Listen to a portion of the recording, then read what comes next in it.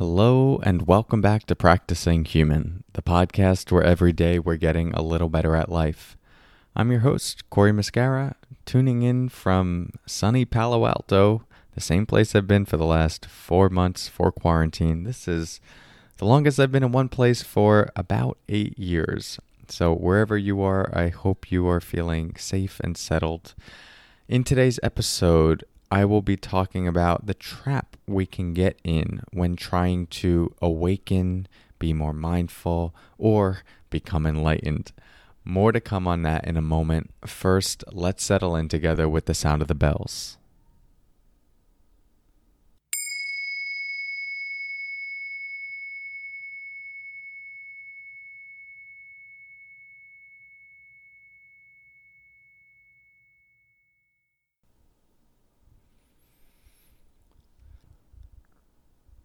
So I'd like to share a quote from a book by Robert Augustus Masters. The book is called Spiritual Bypassing, which is a topic you may be familiar with if you've read my book, Stop Missing Your Life. I have a whole section on spiritual bypassing. But one of the quotes from this book that I like, Robert says, "Even the most exquisitely designed spiritual methodologies can become traps, leading not to freedom, but only to reinforcement, however subtle, of the I, who wants to be a somebody who has attained or realized freedom, the very same I that doesn't realize that there are no Oscars for awakening." So I'll read it again. And remember, when we're talking about spiritual methodologies, this isn't talking about spirits per se. Instead, it's talking about that space of mind and that quality of being that we can develop that is not burdened by the small sense of self, not consumed by thoughts, not consumed by emotions, not consumed by pains. It recognizes that, it knows how to be in relationship to all of that. But we've connected to the part of ourselves that is also bigger than that. So any spiritual methodology is a path that is taking you into that deeper space of being, or we could just say that bigger space of being. So here's a quote again. "Even the most exquisitely designed spiritual methodologies can become traps, leading not to freedom, but only to reinforcement, however subtle, of the I that wants to be a somebody who has attained or realized freedom, the very same I that doesn't realize there are no Oscars for awakening." This idea is always something that I have to remind myself of, because at least for me, and maybe you've experienced this as well, it can become easy to get caught in the identity around someone who is at peace, someone who is present, someone who is mindful, enlightened, awakened. And that then just becomes another form of attachment, another form of being stuck to a small sense of who we are. Now we have to maintain the persona of being a particular way in order to get the satisfaction of being that way. But it's not the satisfaction of being that way, it's just the satisfaction that comes from having the identity of being that way. And that is different than actually being that way, if that makes any sense. And I have a bit of a complicated relationship to this, because with all of these topics, I think in the history of any topic ever shared related to anything, there are nuances. And this one is no exception, because as you may be familiar with, I got into meditation because I was trying to impress a girl. Nothing quote unquote spiritual about that. And I also feel like the first year of my practice was motivated primarily by the identity of being a meditator. I was 21 years old, and still trying to figure out who I was in the world, who I wanted to be, and there was something really cool about being the meditation person. And the idea of enlightenment, I had no idea what that was. Well, an idea, but disconnected from the reality of it. And so that actually pulled me into practice. And so, you could look at that and go, well, that's not the way to do it. I go, why not? I mean, it started with an intention to impress a girl. And a year and a half later, I was in a monastery with a shaved head doing the real work. And at that point, wasn't trying to impress anyone. I was sincerely interested in the practice. And so we all come to this stuff, whether it's personal development, spiritual ideas, meditation practices, mindfulness, for our own reasons. And it might be that we're genuinely interested in the ultimate kind of freedom that we could experience as humans. And that's great. More power to you. But you might also get into it because you want to be a little bit more productive, or you want to stop being so angry, or yes, because you're trying to impress someone. And that is, to me, okay. This is just part of what it means to be in the relative world. And when I say the relative world, I mean the world that involves having a body, having emotions, having sensations, having thoughts, interacting with other people. The motivations in this space don't often look super spiritual or transcendent or noble. They look like the concerns that we typically have on a day-to-day basis. I need to make more money. I need to be more productive. I need to be a better sleeper. I need to be less stressed. And so if that becomes the access point, awesome. And what that often is in the early stages is this reinforcement of the I that Robert Masters is talking about, where we're developing our sense of I. We're becoming someone that is, less stressed, more effective, more optimized in the world. And we can use that dangling carrot of a better version of our I, a better version of ourselves, to motivate us to practice. And I think that is okay, especially when we're starting out.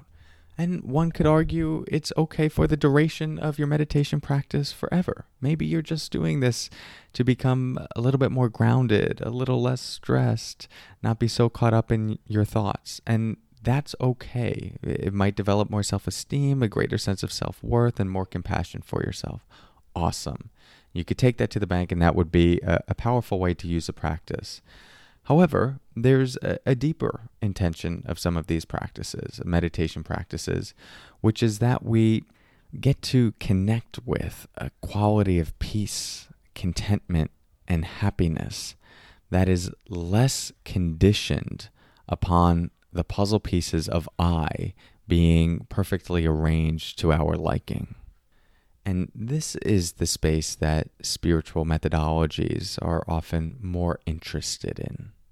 And the trap that we can get into, that Robert Masters talked about in this quote, is that the I that wants to become awakened is the very I that we need to let go of. And so we often progress in the path. We get a little bit more peaceful, a little more grounded. We're now reading some books on meditation, maybe a Buddhist book.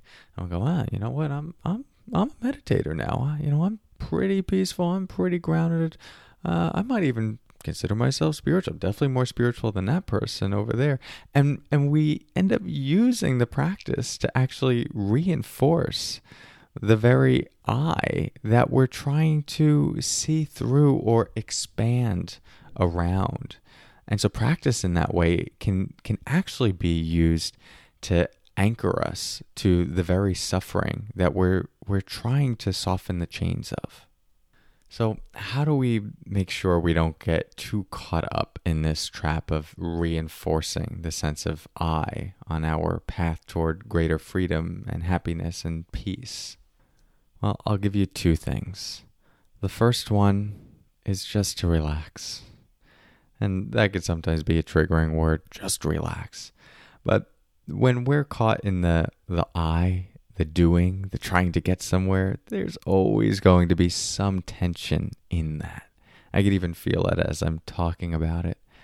And so when I say just relax, you just soften into it.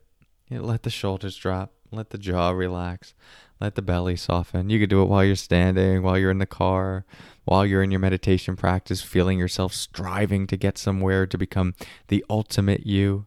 Just relax. There's nowhere to go, nowhere to get. You're just trying to become more here. There's no perfect arrangement of yourself and your psyche and your emotions that you're going to get to that's going to give you your permanent refuge.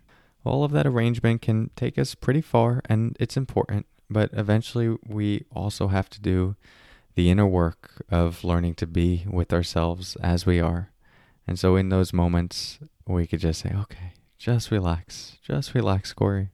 It's okay. Can you just be here as you are right now? And then the second offering is just bring a little humor to it.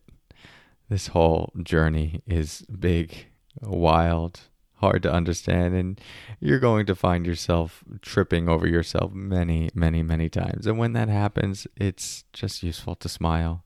You can laugh. Oh, there we go again. There goes Corey, trying to be a good meditator so that he can impress someone, so that he can look good in the eyes of someone else, so that he can be Mr. Spiritual or whatever it is. You have to smile at it. I mean, what's the alternative? Hate yourself for it? Feel shame around it? Think you're not doing it well?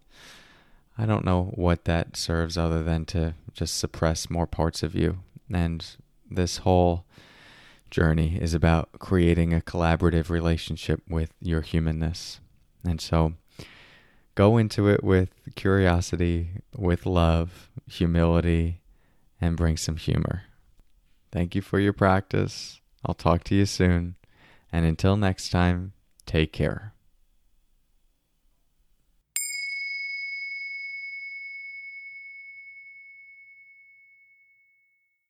Hey, just want to say a big thank you to all of those of you who have left ratings and reviews on iTunes. I so appreciate it. One that just came through, Ginger Tonic 7, says, I look forward to listening to this podcast every morning as an uplifting way to start my day. I really appreciate this work, and I love the fact that these podcasts are to the point and super easy to add to my daily mindfulness practice. Thank you, Ginger Tonic 7. And all of you that have left reviews. I read every single one of them. I'm so grateful for them, and other people are as well. This is what helps attract people to the podcast. People look at the ratings. They go a really long way. And so if you do feel inspired to leave a rating and review, really doesn't take more than a couple of minutes. And I'm going to try and read more of them in the after party, these announcement periods as we go on, and would love to read yours one day. Yeah, either on the podcast or just to myself. But know that I am reading, I am smiling, and I am grateful. So much love to you in advance, and I appreciate your presence and your practice. Talk to you soon, and take care.